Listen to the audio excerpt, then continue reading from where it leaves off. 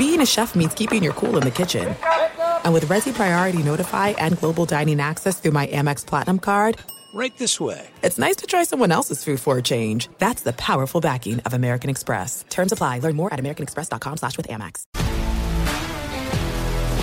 If you love sports and true crime, then there's a new podcast from executive producer Dan Patrick and hosted by me, Jay Harris, that you won't want to miss. Playing Dirty: Sports Scandals. Each week, I'm squeezing the juiciest details from some of the biggest sports scandals ever. I'm talking Marcus Dixon, Olympic gymnastics, Cain Velasquez, salacious Super Bowl-level scandals. Join me on the dark side of sports by listening to Playing Dirty: Sports Scandals on the iHeartRadio app, Apple Podcasts, or wherever you get your podcasts. What's up, everybody? This is Stephen A. Smith, host of the Stephen A. Smith Show podcast. Tune in every Monday, Wednesday, and Friday at the very least as I bring you all new episodes that feature the biggest headlines in the world of sports, pop culture, business, and I answer your phone calls and respond to your tweets. You'll hear my unfiltered opinions and straight-shooter interviews with top celebrities and game changers. All that and more. So listen to the Stephen A. Smith Show podcast on the iHeartRadio app, Apple Podcasts, or wherever you get your podcast. The Nikki Glazer Podcast. Her roast of Tom Brady stole the show. Now she's talking about it on the latest episode of the Nikki Glazer Podcast. I said, tell Tom Brady that I'm the Tom Brady of roasting. Lots of people roasted the GOAT, but only Nikki is still being talked about. Every time I refresh my DMs, it's 14 blue check marks of people I didn't even know who knew me are writing like paragraphs to me. Hear that in all episodes of the Nikki Glazer Podcast on America's #1 podcast network, iHeart. Open your free iHeart app and search the Nikki Glazer Podcast to start listening. What's up, Open Floor Globe? I'm your host, Michael the Pod Pina, and I'm joined on the other line by my good friend, Sports Illustrated senior writer Chris Herring, who is recording the early episode this week because Rohan couldn't handle the New England Patriots pulling off yet another comeback win on Sunday. So assuming he recovers, Rohan will be back later this week. Until then, Chris, I don't think we've ever talked about this, but do you have a favorite NFL team, or is it strictly Michigan football all the way for you? Yep, the latter. I don't have a favorite football team. I have never. I'm from Chicago. I'm probably one of 8 people in the city that doesn't care about the Bears. Have you ever cared about the Bears? No, I haven't. I've said this to some people before. I don't know if I can really completely pinpoint it, but my best guess would be I was a kid that was in church, I think 5 times a week. So that was like we had 3 services on Sundays, and then we had one on Wednesday and one on Friday. So I was preoccupied for much of the day Sunday after I watched football all day on Saturday as a kid. So I went to a big football school, so I kind of feel like it kills your fandom. The closest I ever really got to being a fan of a team, I'd say, as a kid without watching a whole lot of the games, I was a Chiefs fan, but only because my first video game on Sega was like a Joe Montana football game, but he was in a Chiefs uniform because it was like after his 49ers year, so it was very much one of those weird things where like I didn't even know that he'd had like a whole history with the 49ers as a kid. And I think kind of the same thing, they had Marcus Allen at the same time. So I was a big Chiefs fan and thought that Joe Montana and Marcus Allen were like these legendary figures because of their long historic runs with the Chiefs, which was not the case. But and then that was just surface level. Like I was never a huge fan, but I thought that team was cool. I liked their uniforms, but no. I ever since the Kaepernick stuff where I feel like he was good enough to still be in the league in some capacity and was just essentially being held out, I haven't watched any games. The last game I watched was a game in person at Soldier Field. The 49ers happened to be in town and Kaepernick happened to play. And I was like, I can go out on that note. That's a pretty good note to go out on if I have to. So. Oh, that's pretty awesome. Did he win? Did Cap win? I think the Bears won that day. I'm pretty sure the Bears won. That last season he was in San Francisco was pretty rough. So I'm pretty sure the Bears won that game. Yeah. Well, it's not too late for you to get on the Mac Jones bandwagon. We can talk about that off air if you want. I have some pamphlets and I'm always recruiting people. You're a Jehovah's Witness with Mac Jones? Great, Michael. Wonderful. I am. After that third down, third and goal touchdown pass with like 4 to go. In yesterday's game, Sunday's game, I'm just all in on him, and it's glorious times for another 20 years of Hall of Fame caliber quarterback play in New England. We're all very excited. Okay, so on today's show, we are going to once again open up the mailbag. And for that, please keep your emails coming in to openfloormail@gmail.com. That's openfloormail@gmail.com. We've got a bunch that we want to hit today. But before we do, there are actually a couple developing news items that we wanted to touch on.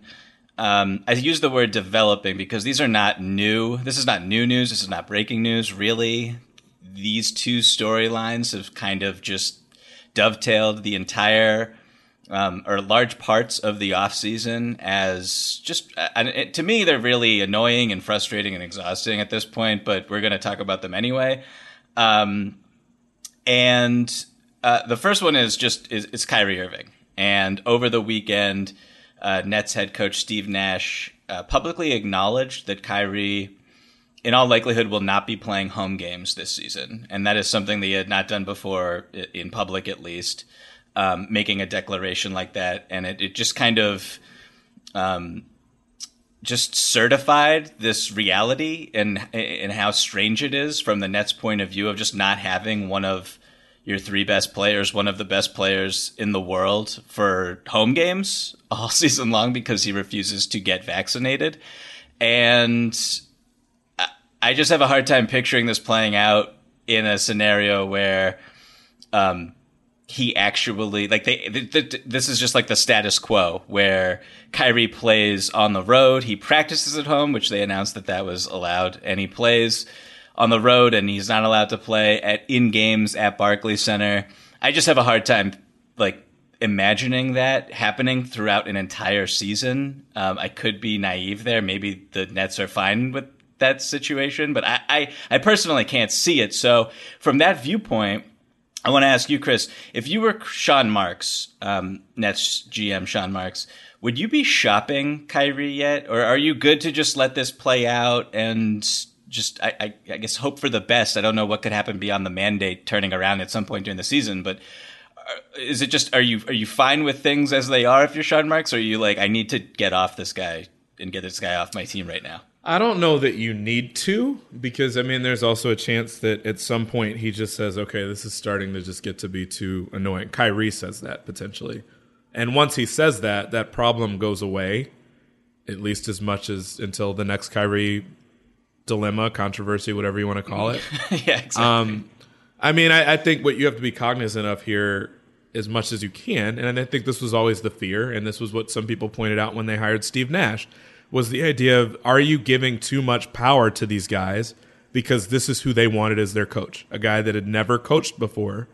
And I think the question here is valid too. Like, yes, it's a personal choice in as much as, like, Kyrie himself does not need to be vaccinated if he doesn't want to be, but there are rules that the league has. And one of those rules that the city has, not even the league, is that you have to be vaccinated to play in those home games. So at that point, it's already not a personal decision. I mean, it's already not a personal issue alone. And this is what I wrote in my column about this issue, is that at a minimum, it impacts his team for half the games, let alone what other things he might have to miss or might not be able to do with the team. That's a huge thing. I mean, it's not like a designated hitter where you signed him and you went in knowing that he can't play the field. This is something where, I mean, he essentially decided that he is not going to do that, which is his right, but it's also your right at that point to say that we can't have someone that's only going to be around half the time, period. Particularly for a contending team that has a couple of other stars where they could go out. At that point, normally when you've got as much star power as they have, it's already about, if you have 2 superstars, it's already about just trying to find other guys that can kind of fill in the rest of the holes you have. You could very easily go out and trade him and get other guys, and I'll throw out a name here. Maybe it won't sound crazy. Ben Simmons is a guy that has already, a lot of people have already kind of mentioned in passing as maybe making sense for that team because they could use some defenders and some other guys that can just distribute the ball that don't have as much responsibility with needing to shoot because you have guys that can do that really well and guys that can score. So, hey, assuming that Ben Simmons is vaccinated, I don't know his status. Hey, I mean, it potentially kind of works. Like availability was not his problem. He was available ever since that season where he had the foot issue. I mean, crazier things have happened. The story happening in the first place is crazy enough as is. So, yeah, you absolutely should be. I just think you have to be careful about how you go about shopping him. But also, everyone in the league will understand why you're doing it. It's not that he's not a good player. It's not that he's mean. It's not that he's some people would probably say he's an asshole. It's not that he's an asshole. It's that we can't have this guy available for half the time, and we're trying to win a championship, period. And other teams, it's not a problem for teams that are outside the New York or the San Francisco market. So he would be appealing to a lot of people, attractive to a lot of people. Maybe this will have rubbed some people the wrong way, but he's also a damn good basketball player, which is probably going to matter. Assuming he's not doing anything criminal, it's probably going to matter more than everything else. So the Ben Simmons for Kyrie Irving fake trade, I was going to use that to segue into the Ben Simmons conversation, which is the other storyline that we are going to address off the top. But so I want to definitely circle back to that because it's fascinating and seems too obvious to me. Like, it should just happen. I don't know why it hasn't happened, frankly. It just makes so much sense. And but like, do you think that, like, assuming that the mandate in New York City stays as is through the spring, aka through the playoffs, if you're the Nets, would you consider just benching Kyrie until, like, as a tool to try to get him, to motivate him to get vaccinated? Because, like, if he's going to continue this and be so stubborn as to avoid getting vaccinated and basically not allowing himself to play in home games, if that stretches into the postseason, not playing in home games during the regular season is one thing. Not playing in home games during the playoffs is a completely different ballgame. What if they play the Knicks in the playoffs, bro? Like, he can't play. You just gonna miss the whole series? I mean, like, that was what I was thinking about yesterday. Like, you think about teams gaming the system and sitting out all their guys to get certain matchups. If I'm the Knicks, like, I don't know that you're saying sign me up to play against the Nets because they're still going to be really good, but that's massive if you have that, and it's like crazier things have happened. I mean, certainly if both teams advance, the likelihood of that happening just increases. So, I mean, if your question for me was going to be, do you just bench him and force him that way? I don't think you can, because. And God, I would hate the storylines if that happens, because I'm already imagining Fox News having a field day if the idea is like, oh, you're punishing the guy because he's making a personal choice. No, again, it has gone outside of merely personal choice when there is a rule set up that he can't play half the games. That is hurting the Nets if he can't play. Does it make sense to do that and shoot yourself in the foot further from that standpoint as opposed to trying to get something for him? I think even Harden and KD would understand if you say, we got to get something for him because we can't have him be a half the time sort of player. Like, we're on the cusp here. We're running the risk of not being able to have enough if he's out. So I think they would understand it. And if you're letting that drive your decision making, where we don't want to run KD, KD's there for a while, but like, you don't want to run Harden out the door and have it give him incentive to leave necessarily. I think having a conversation with them and saying, like, look, we really want to have him here, but like, we also want to win a championship, and our chances are lower with Kyrie not being available, or in particular not being available for the playoffs, the home games in the playoffs. So I think you can shop them and do it while informing them potentially if it looks like this is going to be a stalemate. But I just think Kyrie does not march to the same beat that everybody else does. Kyrie will say, fine, sit me out. The Players Association would fight that. I don't know what grounds they'll have to fight the city's rules, but if you're voluntarily sitting him out as a way to try to force him into it, the Players Association will fight it. The Nets will owe that money. And at that point, nobody wins. It turns into the Simmons thing, except more important, because you actually could have had him for half the games and you just chose not to. So I would sooner shop him than I would say let's try to force him into playing by playing chicken with them. I wouldn't do that. Would you? No, I wouldn't. I don't think that is a realistic route here for all the reasons that you outlined. I just thought it was an interesting thought exercise to broach because, again, I just have such a hard time imagining like thinking about a nationally televised game on ESPN in November, right? And Kyrie can't play. A nationally televised game in Brooklyn. Kyrie can't play. It's just it's such a distraction. It's going to be a distraction the whole season. That's all people are going to be talking about. It's like this guy's sitting on the bench or wherever. I guess he can't sit on the bench then. He won't even be in the arena. Unable to play. And when if the Nets do struggle, which I don't think they'll struggle at all, even without Kyrie. But if they were to, if KD were to get hurt for a little while, if Harden were to get hurt for a little while, then it just kind of magnifies the issue. And as a championship contender, as a team that is constructed to be one of the most talented, if not the most talented team ever in the history of basketball, those are the stakes right now for these Brooklyn Nets. Ruining that it would be so costly. So I don't really know what you do here. And you said earlier something interesting, which is that a lot of teams would be interested in having Kyrie. And I think that is true because he's in his prime, one of the 3-4 most talented point guards in the league, easily 50, 40, 90 last year, just a walking bucket.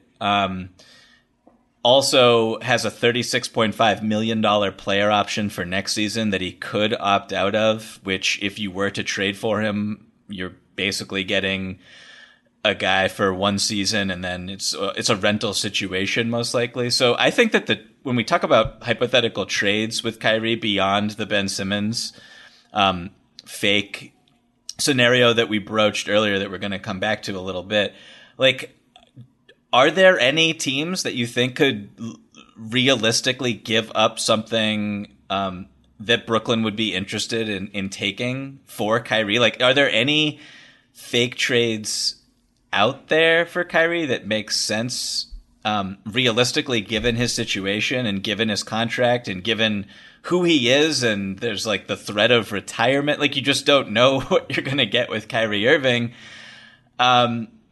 I'll throw one at you that I've been thinking about that I think there's flaws in it, but I just struggle really to find any good trade beyond the Ben Simmons for Kyrie one, which is just so clean.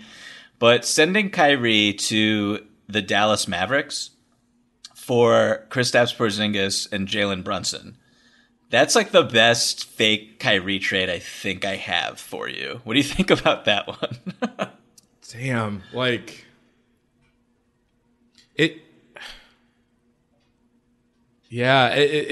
it works. Man, like you said, it's so crazy. I've left you too, speechless. Yes, you have. This is probably the first time this has happened since we started podcasting together. I don't love it, but I don't think that that's the whole point of a trade like this is you're not trading him because you really want to. You're trading him because you almost feel like you have to. But also you're trading him for a guy that also has availability problems without a vaccine being involved. So There's that part of it. And also, when I think of the things that Brooklyn has going on right now, they don't have long-term money on their books that's really screwing them up. If Porzingis gets hurt, which obviously is always a concern with him, you potentially have a max spot on a team where you really, really need the cap space to remake things if stuff is going bad, because you're going to have, if they're healthy, 2 of the best 10 players in the league, and then you've got everything else on that roster. You really cannot. That's kind of the issue that Dallas has right now, quite frankly, if we're being honest, is in the moments where Kristaps is not producing or healthy, you've got an all-world player, and then you've got, theoretically, you've got a max spot that's kind of clogged by Kristaps. So talent-wise, yes, but just in terms of availability and stuff like that, I don't know that I would love that. I would understand it, and it's crazy that, could you have imagined 3 years ago. When did they make the Porzingis trade to send him to Dallas? Was it 3 years ago? Yeah, when Durant and because Durant missed 1 year, he played last year, so it was 3 years ago. Yes. I think. Could you have imagined at one point having a conversation about Kevin Durant, James Harden, and Kristaps on the same team, let alone Kyrie instead? I mean, but then also the idea of like, oh well, we're gonna move on from Kyrie, like, and we're just gonna bring in Kristaps and bring in a guy that, you know, is maybe one of the best 2 or 3 backup point guards in the league, all on the same team. Like, just to even be having this conversation is wild, but that's what we're talking about here. Is like, I can understand Kyrie having his personal views on this, but if nothing else, and I mean, I guess kind of backhanded shout out to Kyrie for standing his ground with something that he truly believes in or truly feels. But even if it was just for the sake of like winning a championship, you're not going to lose this year if you guys stay healthy, probably. I mean, like, I don't know. I would maybe probably say I feel 60% confident, maybe more, if they at least stay healthy enough and they're all able to play in the playoffs and be relatively healthy. Mm-hmm. So the idea that you're going to say that, you know, stand on this principle, normally we applaud that. I'm not going to fully applaud it here just because for obvious reasons, but man, you're giving up a whole lot here. Or maybe you're not. Maybe he sees it as something where he's gaining by doing this, but it's just like I said, I'm already annoyed by the storylines that are going to come from it. I already am. Like, if the Nets were actually to go as far as to say we're going to try to push him into a corner as well, the same way that the league and the city is doing, I'm already annoyed. I'm already like, I thought the Simmons storyline was the most annoying one. No, it's this one. It's this one, easy by like times 2. It's more annoying times 4. There are some things that are too good to keep a secret. Like how your Amex Platinum card helps you have the perfect trip. I'd like to check into the Centurion Lounge. Or how it seems like you always get those hard-to-snag tables. Ooh, yum. And how you get the most out of select can't-miss events. With access to the Centurion Lounge, Resi Priority Notified, and Amex card member benefits at select events, you'll have to share. That's the powerful backing of American Express. Terms apply. Learn more at americanexpress.com/withAmex. If you love sports and true crime, then there's a new podcast from executive producer Dan Patrick and hosted by me, Jay Harris, that you won't want to miss. Playing Dirty: Sports Scandals. Each week, I'm squeezing the juiciest details from some of the biggest sports scandals ever. I'm talking Marcus Dixon, Olympic gymnastics, Cain Velasquez, salacious Super Bowl-level scandals. Join me on the dark side of sports by listening to Playing Dirty: Sports Scandals on the iHeartRadio app, Apple Podcasts, or wherever you get your podcasts.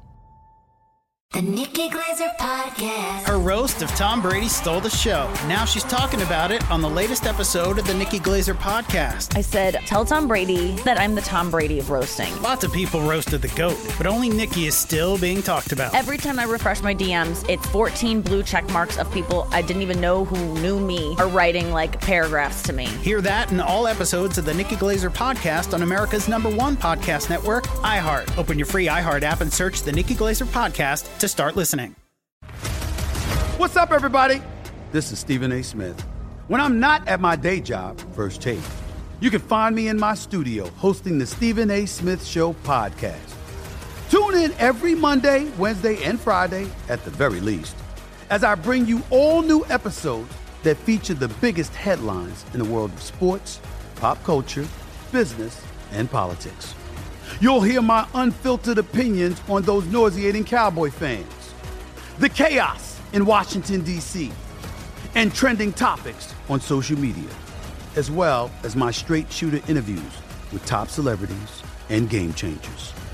And I occasionally give out love advice. Yes, it's true. If you want to know my true feelings about something, I'll give it to you straight. So listen to the Stephen A. Smith Show podcast on the iHeartRadio app, Apple Podcasts, or wherever you get your podcast. Are there any teams like that you think could just looking at it from a basketball perspective? Yeah. Like even just like I'm looking at it from like who needs a point guard? Like what teams need a point guard that would make sense to just because like if you're trading for Kyrie, you're thinking, okay, we are either close to winning the championship with Kyrie, like that's the missing piece for us, or we're confident we can re-sign him. And we also have these pieces on our roster that we're willing to give up that the Brooklyn Nets want. And so that's where it just gets really confusing. But are there any teams out there that you think would actually be interested in taking and absorbing Kyrie Irving right now? No, I mean, the team that came to mind for me is one that probably doesn't really need him, which is I feel like Portland has been crying for a shakeup for the longest. You have Dame there already, and I don't know how excited you get about McCollum. Like, he would fit Brooklyn fine. I don't think he really helps defensively, but gives him like another guy that, has been asked to do a lot in Portland, alongside Dame, but is also used to playing with someone else that has the ball in his hands a lot, so it would probably fit really well. But I don't, if you're Portland, I don't know how excited you get. I wouldn't doubt that Portland would do it. But also, you never know, man. Portland, when I think about cities that are like San Francisco and New York, Portland might also implement their own set of rules that say that you have to be vaccinated to play in an arena like that. Like if the pandemic gets worse, so that would be a nightmare scenario. So maybe that doesn't make sense either. But I'm just struggling to come up with teams where it makes that much sense to do something like that and that they would have enough to trade back in exchange for him. I can't think of anybody. So the other one that I have a few listed here, but I don't want to go through all of them because I think a lot of it is just kind of pie in the sky. But the Pelicans are kind of interesting to me because you have Brandon Ingram. Are you willing to give up Brandon Ingram for a year of Kyrie, then Kyrie potentially bouncing? You have the David Griffin, Kyrie connection there from their time in Cleveland.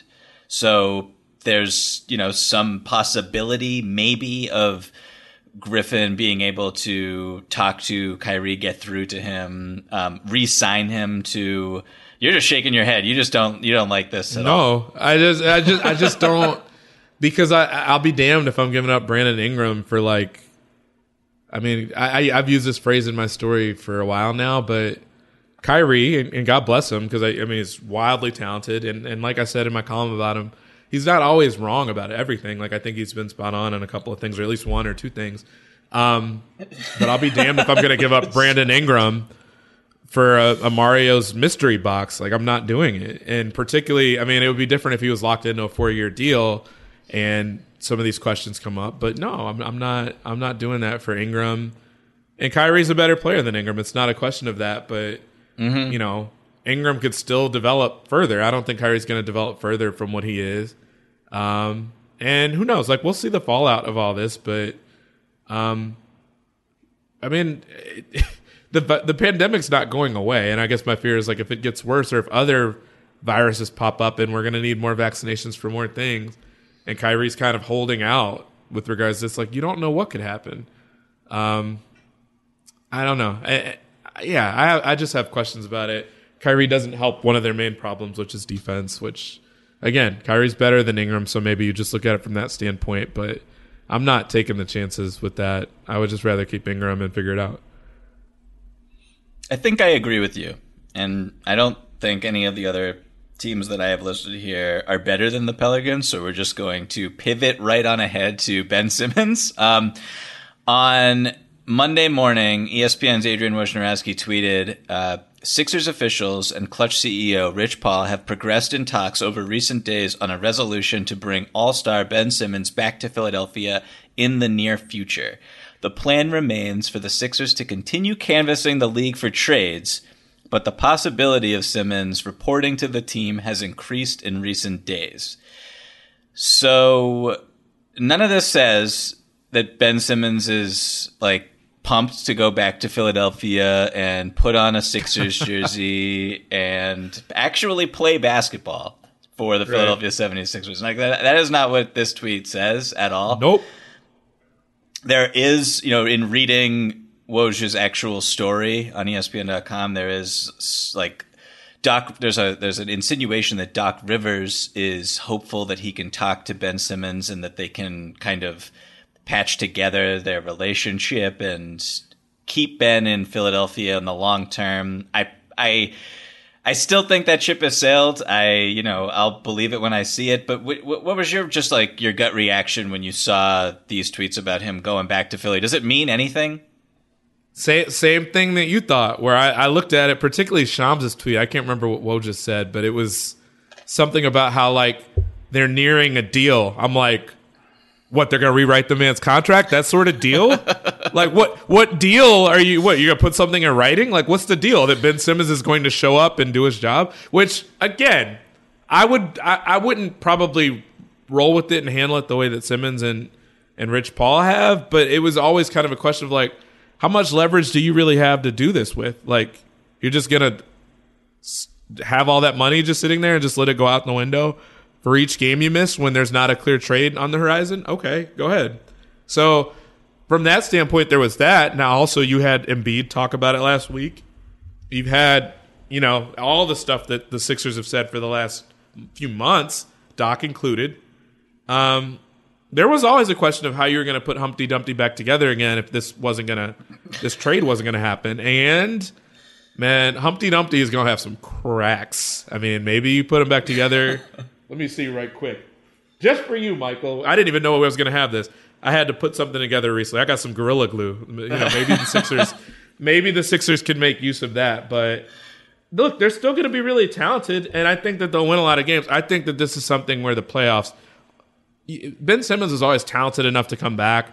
You always have the potential to still win a championship with him, but I think it's a playoff question. He's going to put up his regular season numbers. He may not ever shoot a jump shot ever in life. That wasn't ever the problem in the regular season, but in the playoffs, that stuff comes and hinders you. And so they'll be fine if they could all put aside their ego, I think. But I'm sure there are hurt feelings there, and I'm sure they have not completely gone away. I'm also sure Ben Simmons didn't want to lose out on $35 million if he was going to sit out the whole year, which is kind of, half the question that Kyrie is facing. And I don't know. I don't know how much either one of those people care about their money, but that's kind of always what both of these were going to come down to at some point. Money talks, and Ben Simmons will reportedly lose $1 million after today's game against the Sixers are playing the Nets, and obviously Ben Simmons will not play in it, so he'll be out $1 million, which is just... It hurts my soul to even think about that, man. Like, I'm not Ben Simmons. I don't have his salary, but like losing a 35th of my salary would not be fun. It just wouldn't. And shout outs to people that can do that. And my hunch for why they're having these conversations, I'm giving shout outs to a lot of people that I don't actually want to give shout outs to. But, I'm obviously of the opinion that he really is not enthused about losing that money either, which is why who knows, maybe the Sixers feel it just as badly as he does. But the idea that they were broken up and now they're back together again seems like more like we had to make this happen because what choice did we really have? Or what choice did he really have? Over under 3 games for the rest of Ben Simmons' life in a Sixers uniform. Are you taking the over or the under? Over. Because unless we see a Woj or a Shams follow-up tweet a few days from now, a trade would need to happen in the next couple weeks, basically. And if it's not a trade, then it goes back to Ben Simmons losing money, which I don't know definitively who called whom to set this back up to get him back to Philly. But I'm just, and there's no reporting going into this, so I don't mean to come off as all knowing, but I'm venturing to guess that the escalating money that Ben Simmons was going to lose was a factor here because there isn't a clear resolution in sight. And if that's the case, then he is potentially going to lose a whole year's worth of money unless a deal happens. And we haven't heard of anything. If anything, we've heard about deals falling apart or things that teams weren't going to give up to get him. So I'm guessing it's the over, in terms of 2.5, 3 games, whatever. I'm guessing he's going to end up playing for them because he really doesn't have a choice. But do you think the other scenario, and maybe I'm wrong here and I don't know how things work in the world, but couldn't there be a scenario where he goes back to Philadelphia gets paid, but they reach a when we talk about the deal between the two sides, it's you will be in Philadelphia and you will maybe travel with the team or whatever, but you will not play because this is not unprecedented, but we're trying to trade you. We don't want you to actually play. You clearly don't want to play with your teammates. So you're just wasting everybody's time here, and you're taking minutes away from someone like Tyrese Maxey or any of the other younger guys who we could play, who we know are going to be here for the long term. Potentially. Right. So I think that maybe that's what they're talking about right now as a scenario to try to make this less messy than it already is. But I don't... Maybe. My thing is this, and this I kind of feel like this has been the question for a while. And to some extent, it's the same. It's just a derivative of the Kyrie conversation we just had. Harden did that, and Harden was getting some pretty negative response and analysis out of what he did to start last season. Yes. I mean, there's no question about that. Right, and that's Harden, and that's like Harden being where he is, MVP level for, 5 years running at that point, maybe more, maybe 6, however long he'd been doing that in Houston. So Harden was generating that sort of criticism. Ben Simmons is clearly one of the best defensive players in the league. Who knows? Maybe he'll win DPOY at some point. He's not James Harden. And he's basically either, like you said, maybe he comes out, maybe it's a waste of everybody's time. But I mean, it would be a waste of everybody's time because he's not playing up to the hopes and expectations that they have. And he's not really showing vast improvement or really effort to improve as far as trying things in a game that might make his game better. So if the situation's uncomfortable and untenable in part because he just decided that it was, and granted, I think I will give him the benefit of the doubt in some regard in saying that Doc's comment or his lack of comment where he said he really didn't know whether they could win a championship with Ben Simmons or not.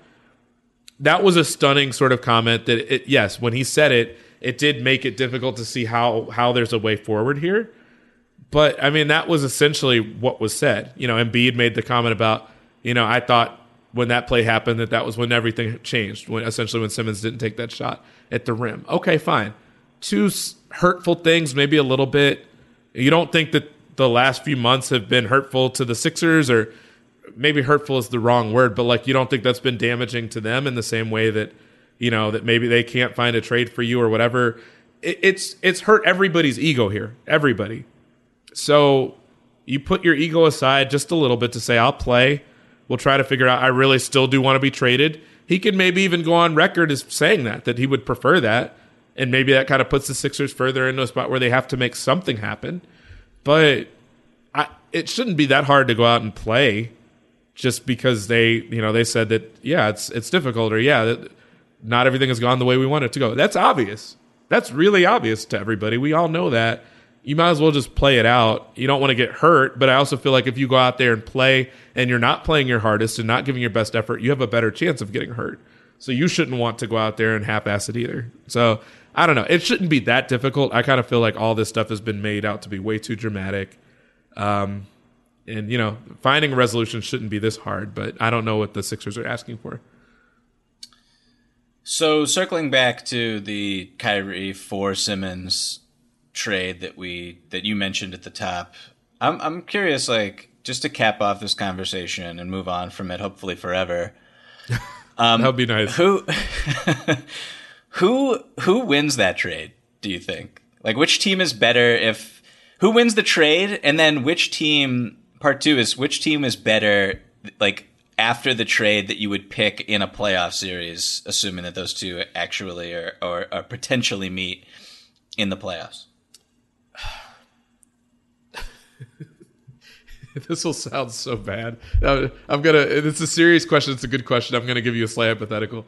After this year, man, maybe the Nets just look to play. You know how the Rays were going to play in Montreal, or they've talked about playing in Montreal. Find another city that you can play in so Kyrie can play all the time and run off your dynasty. Figure everything else out later. You do that, you don't have to worry about making a trade. You just get to win forever, and have the best team in the league probably if you stay anywhere near healthy. What I'll say is that depending on how much longer the pandemic runs and how much longer this rule is in place, Brooklyn probably wins it from the standpoint of having Simmons available if the other guys can stay healthy, if Harden and Durant stay healthy. If Harden gets hurt or if KD gets hurt, that looks a lot less attractive to me. Like, that does not strike me as a team that certainly wins a championship, is a favorite to win a championship, because then Simmons' glaring issue comes back to light, in my opinion. Now, that said, I mean, if you have Kyrie in Philly, that becomes really fascinating because that's a really, really, really good team. A really good team. It's still potentially combustible because I'm sure Kyrie would find something else to bring into the news or to call flat or to say he's doing his own research about. But that would just basketball wise, there might even be an argument to say that you like that team more than the team in Brooklyn. Maybe not quite, but I mean, it's a really, really, really good team. That's a really good team. I don't know. I don't know. Long term, I think I like Brooklyn more for both of those situations, just because I feel like Embiid is still a question mark and Kyrie is a question mark. Having two question marks together, I feel like at one point one of them is going to fizzle out or something will happen or something will go wrong. Whereas Brooklyn seems a little bit more stable than that with the guys they would have left, including Simmons. I think Simmons' issue is more of just like a frustration than anything to do with an injury or anything having to do with something that could keep you out for half the games. But like I said, I don't know Simmons' vaccination status, so I would certainly hope he's vaccinated if we're talking about sending him to Brooklyn in Kyrie's place. But I think I'd feel a little bit better about Brooklyn's long-term situation than Philly's. But Philly, just as far as top to bottom their roster, that's a really nice-looking roster. If you finally solved that point guard issue and that's who you're solving it with, that's nice. I think Philly wins the trade because Kyrie's better, just to be as simple as possible. And I also think that Kyrie plus Embiid, given all the questions that you're bringing up here with, health and the need to Google things when a doctor tells you differently, I think that the ceiling there with Philly is very, very high, a lot higher than it was with Simmons. For all the things that Simmons does in the playoffs, guarding Kyrie, Embiid, pick and rolls, like, good Lord. I don't know what you do there. So it'd be interesting. I still would take the Nets because they have KD and Harden. If those two guys are healthy, then forget about it. But right. That's a fascinating trade right there. And I think the NBA would just be so much more interesting if it happened and we could finally put to bed this just really aggravating dueling conversations around these two players who are really talented and whatever. I'm done with talking about it. It's so it stinks. I did not want to have 3/4 of this podcast revolve around these two, but here we are. Okay, I'm glad that we get to put this to bed now. Do you have anything else you want to say about Simmons and Kyrie, or can we move on can we open up the mailbag a little bit? Nope, let's move on. Let's move on. Let's open up the bag. There are some things that are too good to keep a secret. Like how your Amex Platinum card helps you have the perfect trip. I'd like to check into the Centurion Lounge. Or how it seems like you always get those hard-to-snag tables. Ooh, yum. And how you get the most out of select can't-miss events. With access to the Centurion Lounge, Resi Priority Notify, and Amex card member benefits at select events, you'll have to share. That's the powerful backing of American Express. Terms apply. Learn more at americanexpress.com/withAmex. If you love sports and true crime, then there's a new podcast from executive producer Dan Patrick and hosted by me, Jay Harris, that you won't want to miss. Playing Dirty: Sports Scandals. Each week, I'm squeezing the juiciest details from some of the biggest sports scandals ever. I'm talking Marcus Dixon, Olympic gymnastics, Cain Velasquez, salacious Super Bowl-level scandals. Join me on the dark side of sports by listening to Playing Dirty: Sports Scandals on the iHeartRadio app, Apple Podcasts, or wherever you get your podcasts. The Nikki Glazer Podcast. Her roast of Tom Brady stole the show. Now she's talking about it on the latest episode of the Nikki Glazer Podcast. I said, tell Tom Brady that I'm the Tom Brady of roasting. Lots of people roasted the GOAT, but only Nikki is still being talked about. Every time I refresh my DMs, it's 14 blue check marks of people I didn't even know who knew me are writing like paragraphs to me. Hear that in all episodes of the Nikki Glazer Podcast on America's #1 podcast network, iHeart. Open your free iHeart app and search the Nikki Glazer Podcast to start listening. What's up, everybody? This is Stephen A. Smith. When I'm not at my day job, First Take, you can find me in my studio hosting the Stephen A. Smith Show podcast. Tune in every Monday, Wednesday, and Friday, at the very least, as I bring you all new episodes that feature the biggest headlines in the world of sports, pop culture, business, and politics. You'll hear my unfiltered opinions on those nauseating Cowboy fans, the chaos in Washington, D.C., and trending topics on social media, as well as my straight shooter interviews with top celebrities and game changers. And I occasionally give out love advice. Yes, it's true. If you want to know my true feelings about something, I'll give it to you straight. So listen to the Stephen A. Smith Show podcast on the iHeartRadio app, Apple Podcasts, or wherever you get your podcast. Okay, so I just said open up the mailbag, and actually, I lied a little bit, partially. This was not a question that anyone mailed in, but I wanted to ask it. So I'm being honest with everyone and just throwing it out there that no one wrote this in. This is just the pod speaking, and I feel like it's a really interesting discussion question. And Chris, it's what 5-man lineup that has yet to ever play a single minute together are you most interested in watching this season? Well, it's a lineup that I think, well, I guess, no, they will not have played together. Boston's will be interesting. Boston is retooling, as far as the stuff around Horford. I want to see exactly what he has left in meaningful basketball. So not playing for Oklahoma City.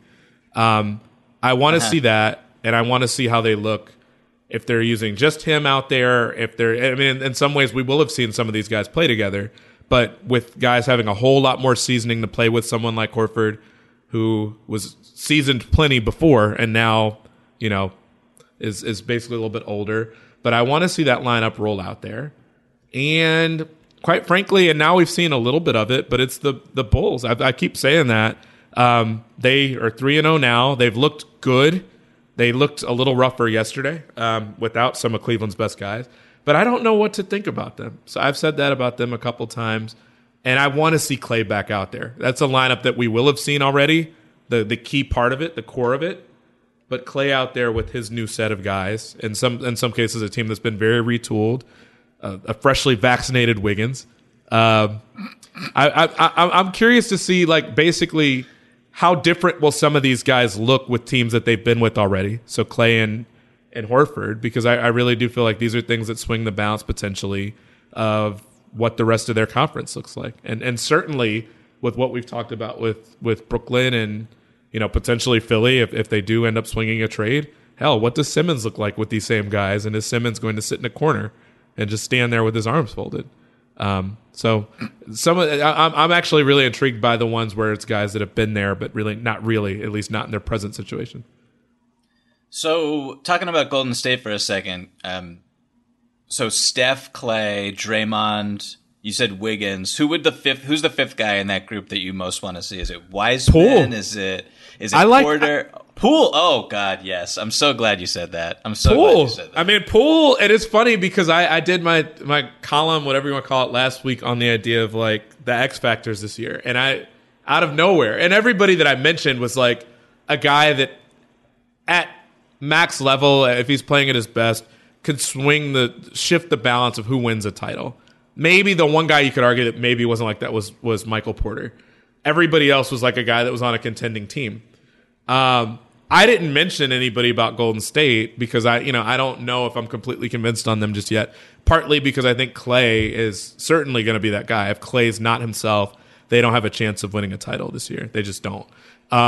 if he's not back to the way he was before, they don't have a chance. But everybody was like shouting at me from Golden State land, basically saying like, how's Jordan Poole not part of this? How's he not an X factor? And I'm like, okay, certainly not more of an X factor than Klay as it relates to the title. But hell, I like Jordan Poole. Like, I've liked Jordan Poole since he was in the pros, before he was in the pros. He's a Michigan guy. That's your boy. Yeah, I mean, I've always liked him and like always seen some potential there. He had a very rough first season, made a big jump last year, and it seems like has already made a big jump. Like, it kind of reminds me of some of the leaps that we'd seen Talen Horton-Tucker taking with the Lakers, where even in preseason you could just see he was different. And Poole kind of looks that way now. So I'm very interested to see that team. It's basically him having grown up a little bit and Wiggins, but it's a pretty nice lineup. You know, considering like if Klay can be 90 to 95% of what Klay was before, which that might be asking a lot. He's missed a lot of time. It may take him a while to get back to that. How old is Klay now? Like, these aren't spring chickens anymore as far as like exactly how young they are. Between he and Steph, you know, but he has a really difficult skill set to replicate. So nobody can really do what he does. I don't even know if he can do what he did before, but if he can, that's a really interesting lineup that I'm really interested in seeing. Klay is 31, turns 32 in February. You mentioned Talen Horton-Tucker just had surgery on his right thumb, I believe. So the Lakers, their season is over before it began. I apologize to all the Lakers fans out there. Jordan Poole is so awesome, and I wrote about him last year in a column, and he just has it. Like, he is so aesthetically pleasing watching him play basketball. Like, the move he put on Wayne Ellington, like that side, that's like the Steve Smith, like half semi spin step back three. That was just, it looked like Wayne Ellington looked like me if I had to defend an NBA player. Like, it was just so filthy. And so I love Jordan Poole. I think him playing next to, like, when Klay gets back, hopefully Klay gets back to what he was pre-injuries. But Klay, Poole, Curry, and then you really don't need, like, the other two guys to be great shooters, because I think that those three, and I'm not saying that Poole is as good a shooter as Curry or as Klay, but he's a damn good shooter. He's not someone you can leave alone, spot up. He can create his own shot too. The pull-ups are there, so they're very dangerous. Maybe you can, like, Iguodala and Draymond can play together fine with those three, and that lineup would be just absolutely disgusting. Or Wiggins, as you said, who's a credible spot up 3-point shooter. So that lineup is going to be really fun. I also can't wait to see that. I have a few listed here. I don't need to read all of them, but one that I don't want to overreact too much to the preseason, but Tyler Hero looks very feisty in the preseason, and his numbers have been very good. And it's just like, if this guy takes a leap this season, it changes everything. So a lineup I can't wait to see, and hopefully it plays a decent amount. I don't know if it will, but Kyle Lowry, Bam Adebayo, PJ Tucker, Jimmy Butler, and Tyler Hero. I don't know what you do with that group right there. I mean, the foursome, the first four guys defensively is just that's like, it's like trying to steal junk from a junkyard with like a half a dozen snarling pit bulls around. Like, it's just you're gonna get bit. It's just what's gonna happen. Highly descriptive. I love how descriptive it was, but holy hell, why are you trying to make me scared in the middle of the day? So that is a lineup I can't wait to see play basketball together. Hopefully Spo gives them some time. I assume that Tyler Hero will come off the bench. I don't know. Maybe he'll start. I would think that Duncan Robinson's going to start in any group that looks like that. But that's a group that I'm kind of having my eye on, and I feel like people are sleeping a little bit, me included, on Miami. Like, I love their offseason, and then it was just kind of like, okay, actually these guys are really old and they'll be good in the playoffs, but in the regular season it's going to be kind of tough for them to kind of get their feet under them and everybody get acclimated with each other.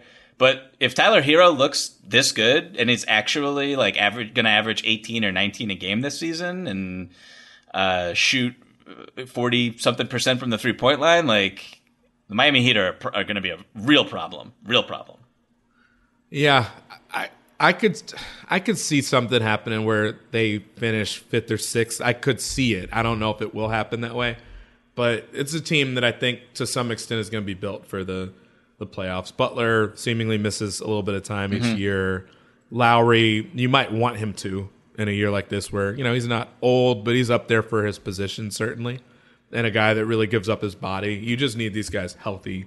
You'd love to go in as a 1 or a 2 seed, but I don't think you're certainly with Butler and Lowry and guys like that. They're not going to be afraid of playing on the road if they have to for an extra game in a series. So, they've always been interesting. I mean, I think really you could make the argument that of all the teams this offseason, they were enough in the contending conversation if they got a guy that could play point guard and be like an upgrade. They got Lowry. So it's been interesting to see them do that. And a couple of guys that you feel like might be able to take a leap or make a leap. And they already have a guy like Butler, and to not really hear them in the conversation much. I'll be honest, Brooklyn had been dominating a lot of the conversation. There's a huge wrench that they might have thrown in their situation with the Kyrie stuff. Milwaukee is the other team that I think is not going to change at all. So kind of the antithesis of your question. It's like 5-man lineup you haven't seen. I just think Milwaukee will potentially gum it up for everybody else because they're going to be solid. They know exactly what they are, who they are, exactly who they're going to have. So I'm excited to see a lot, but there is a part of me that wonders if certainly Miami, if they were getting maybe short shrift in those conversations, but Milwaukee just staying static, I think that, including being able to keep Portis, which I didn't think they were going to be able to do. They'll be boring because they'll be the same team. But I think that, I think they need to be more prevalent in the conversation of just who's going to win this year or who will win this year. Like, I think with the Kyrie situation as is, there's no question about Milwaukee wins the East in the regular season again, like as the 1 seed. I think it's easy at this point. Like, I don't even know who would take them out at this point unless Giannis is hurt for a long time. There's no distance too far for the perfect trip.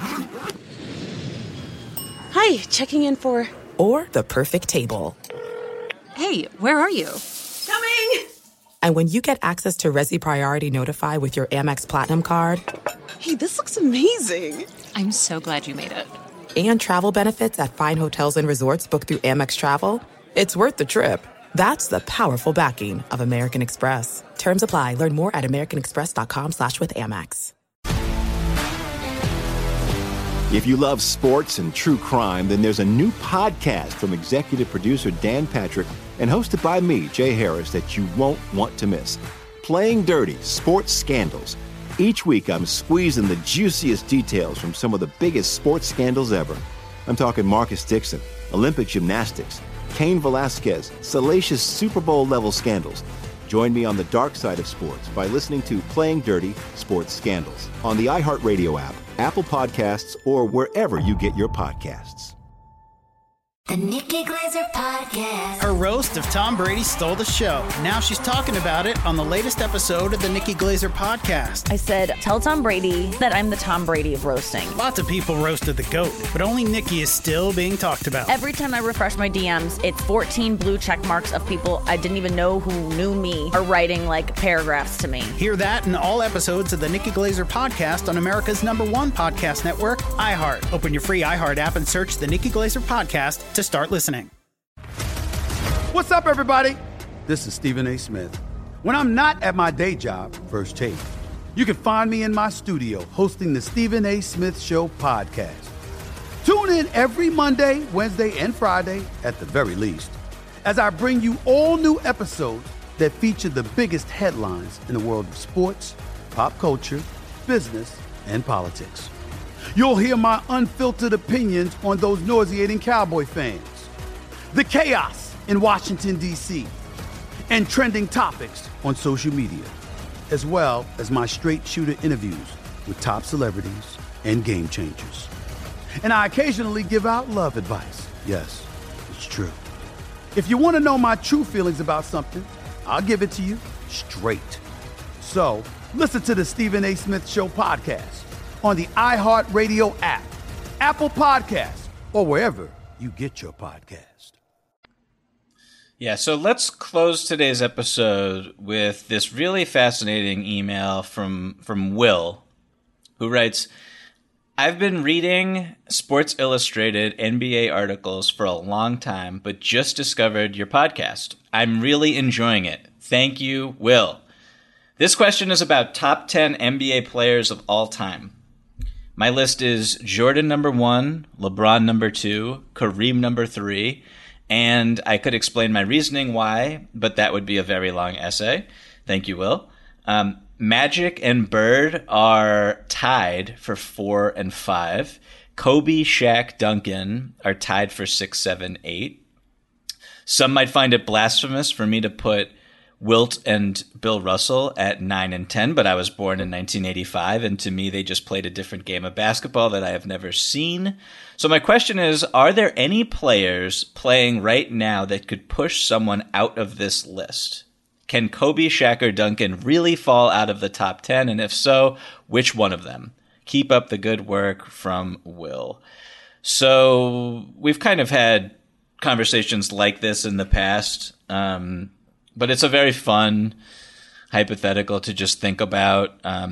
Great active players. I mean, there's a few just off the top of my head that we can go through. And then I have kind of a wild card name that I'm going to throw at you in a minute. But just, when I say KD, when I say Steph Curry, when I say Giannis, Luka, all of those guys have a shot at the top 10 all time, would you say, or do you disagree? No, I think they all do. I think some are closer than others. I think, look, we're going to have a tough conversation at some point, or not, depending on who it is. I think KD is really the toughest one to really peg here because, look, our society at this point, at least guys our age, a little bit younger, maybe a little bit older, seem to care more about the rings part of it.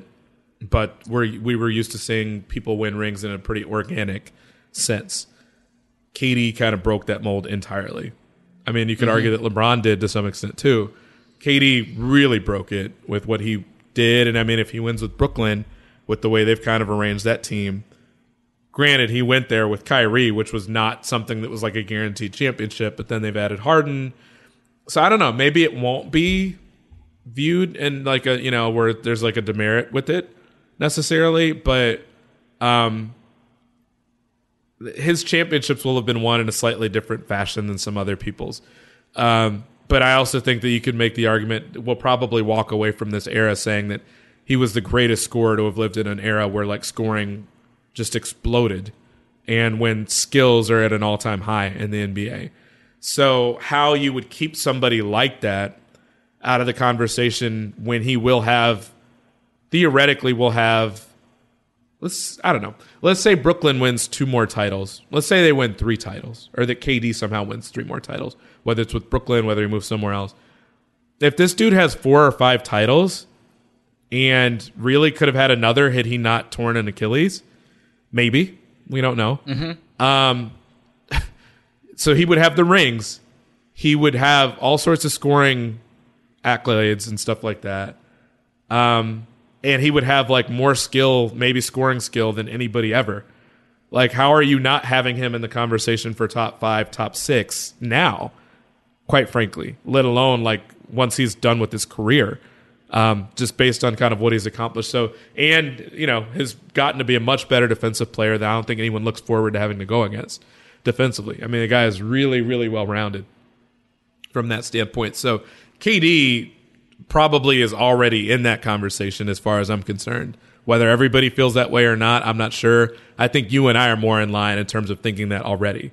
I don't have Kobe as a top 10 all time. I just don't. Incredibly, incredibly skilled.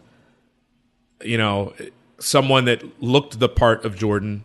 I don't think quite was there, as far as Jordan necessarily, but is the closest thing we've seen to him as far as just the way he played the game. So I probably have him just outside that conversation, quite frankly. I think Duncan was fine. I think Shaq I would probably have in that conversation too.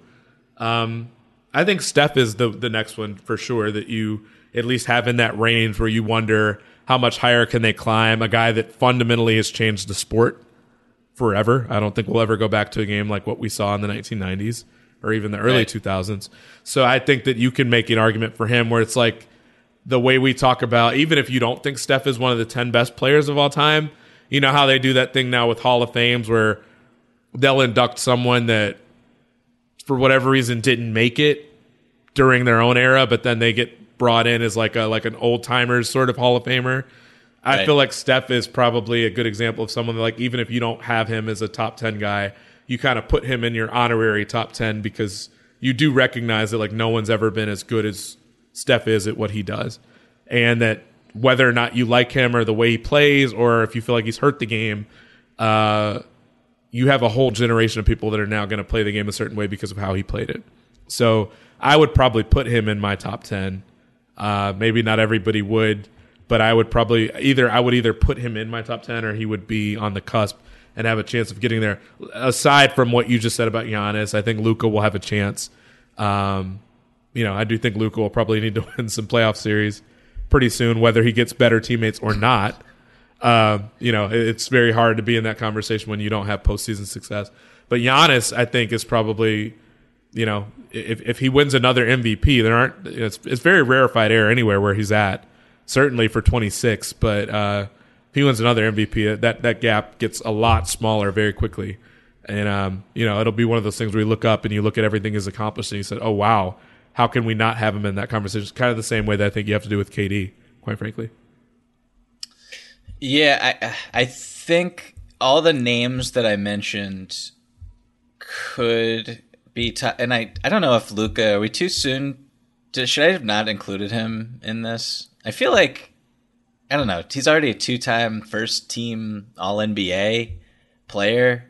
I don't know. I feel like he should be, even though he has not won a playoff series yet, but assuming things go right for him, his career will be absolutely ridiculous. So, yeah, but I think that KD, Steph, and Giannis are on a different level. The other names that I have here, I don't know if they have the potential, but Anthony Davis, does he have potential to be top 10 all time, do you think? Like, I struggle with that one. I can tell you why too. It's part of that is actually what I was just saying about Luka, where at a certain point, it's very rare that you get someone that is just, you can make the Hall of Fame without some of the postseason success and stuff like that. But I think I can't point to anybody that was in the, that I would have in my top 10 or anywhere near my top 10 that wasn't winning in the playoffs and wasn't at least putting a threat into everybody to make the, the championship, the finals round and stuff like that. All those guys did. And even a lot of the guys that are just outside that conversation, I don't think most people would have Malone, for instance, in their top 10 of all time. But like he and Stockton were regularly. Absolutely not. Right. But like those guys were regularly right on the cusp of winning a championship. So Luka, like I'm not saying that he won't be in the top 10 because I'm saying if he were to have this sort of career, and I mean, he'd break a lot of records. Someone pointed out he's already like basically a top 10 scorer of all time for the Mavs, and he's only been playing for a couple years. And I was like, that's insane, because the Mavs have a lot of guys that have accomplished a lot in basketball. So it's kind of crazy to think about that. But, I think the likelihood of him playing for a long time and not, advancing and doing well in the playoffs and having his team do well in the playoffs, they'll, even just if they luck up and win one or two, they'll do it. They've already come very close. I think it's more happenstance that they haven't yet. So, I mean, Luka, I feel pretty confident that he'll be sniffing that conversation at the very least with what he's done. Some of his rookie numbers were comparable to the guys that we talk about as being the best or second best, third best of all time. So I'm pretty confident that he'll get there, and I agree with you on that he'll be in that conversation at some point if he stays healthy. Yeah, I mean, top 10 all time is a ridiculous bar, we should say. Like, it's really hard to even process how great you have to be. But the one name that I want to throw at you that I've been saving, and I was doing a little bit of research this morning to see if I could if I could craft a realistic argument for him potentially someday getting in to this ever objective pantheon. But James Harden, and what would need to happen there is, obviously he needs to win at least one championship, probably 2, maybe 3, which is frankly possible, given the situation that he's in right now next to KD. He could win another MVP, and has finished. He's won 1 already. Has finished like second, I don't know, like 3 times in his career, which is kind of ridiculous. But there's a world where James Harden cracks the top 10, assuming that he stays healthy over the next 3 seasons at least, and plays at a pretty high level conservatively. There's a world where he cracks top 10 in career points, top 15 in career assists. The only other player who can say that is LeBron. So if you add the rings, and he has the numbers just over a career span, you could make a case for Harden, frankly. And he's also revolutionary in his own way, talking about, going back to the Steph argument. So I'm not saying that this guy is definitely going to be top 10 all time. And I think that a lot of people probably think what I'm saying is blasphemous, given some of the choke jobs that he's had in the postseason. And also the fact that he has no rings right now. But he's just such a remarkable talent and one of the defining players of his generation. So I just wanted to pose, take this opportunity to pose his name and kind of jut it into this conversation. And just, what do you think about James Harden potentially being a top 10 player? I'm a flip this one on you and make you draw 4. I'm going to take another Rocket in the top 10 before I take him, and it's going to be Hakeem.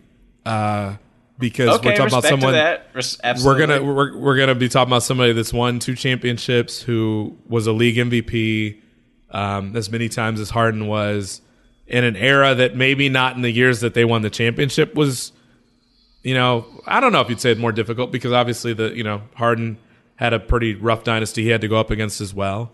But someone that was maybe the most gifted, just kind of like athletic person. I don't know. I'm sure Bill Russell would argue against that, but like, just so graceful defensively, was a defensive player of the year and an MVP in the same season, which Giannis did that. And other than him and Michael, nobody else has. So just more balanced than Harden was. And I think the challenge that Harden would have, at least among our generation, I think as we get further removed from it, people will be less likely to know this about him. A lot of people argue that like Harden was not compelling to watch from the standpoint of, that they felt like he was essentially kind of cheating in the margins as far as trying to draw contact in an unnatural way, trying to trick referees into calling fouls. He will not be the first guy to do that. He will not even be the first guy on that list to do that. There are other guys that, if Luka becomes a top 10 player, okay, Luka complains a lot and Luka flops occasionally, and so do some of these other guys. So whatever. Should it matter? No. Like, I think these are guys that know how to make better use of the rules or the better use of the loopholes or what have you. But yeah, as we were talking about that, and as you started mentioning Harden, and I started thinking about Houston, I was like, man, I completely forgot that I would make some arguments that I think you could make an argument that Hakeem is the best center of all time. I don't know that I would agree with it, but I think you could make the argument. You could certainly make the argument he's like the most balanced superstar of all time. You could make that, and I'd hear that out as well. So I would probably put him in the top 10 before I would have Harden there. And honestly, I think I would actually have him in my top 10 in place of, like as we're talking about KD and Steph and those guys, I think that those other guys have a little bit more to prove before I would put them ahead of Hakeem. Maybe not KD. Maybe I'd have KD ahead of Olajuwon, but Olajuwon would be right there. So good. So Hakeem, Ben Simmons, these are guys that you're throwing in your top 10, right, Chris? Is that accurate? Yeah, Ben Simmons for sure. Yeah. Trade Embiid, as a matter of fact, because he's that much better than him. Okay, that's a wonderful place to end Thank you to all of our listeners. Please keep sending the emails, and I know we only got to one on today's show, but we'll be opening up the mailbag again later this week with Rohan. So please keep the questions coming in. Openfloormail@gmail.com. That's openfloormail@gmail.com. Everybody, please stay safe. Everybody, please continue to enjoy the NBA offseason.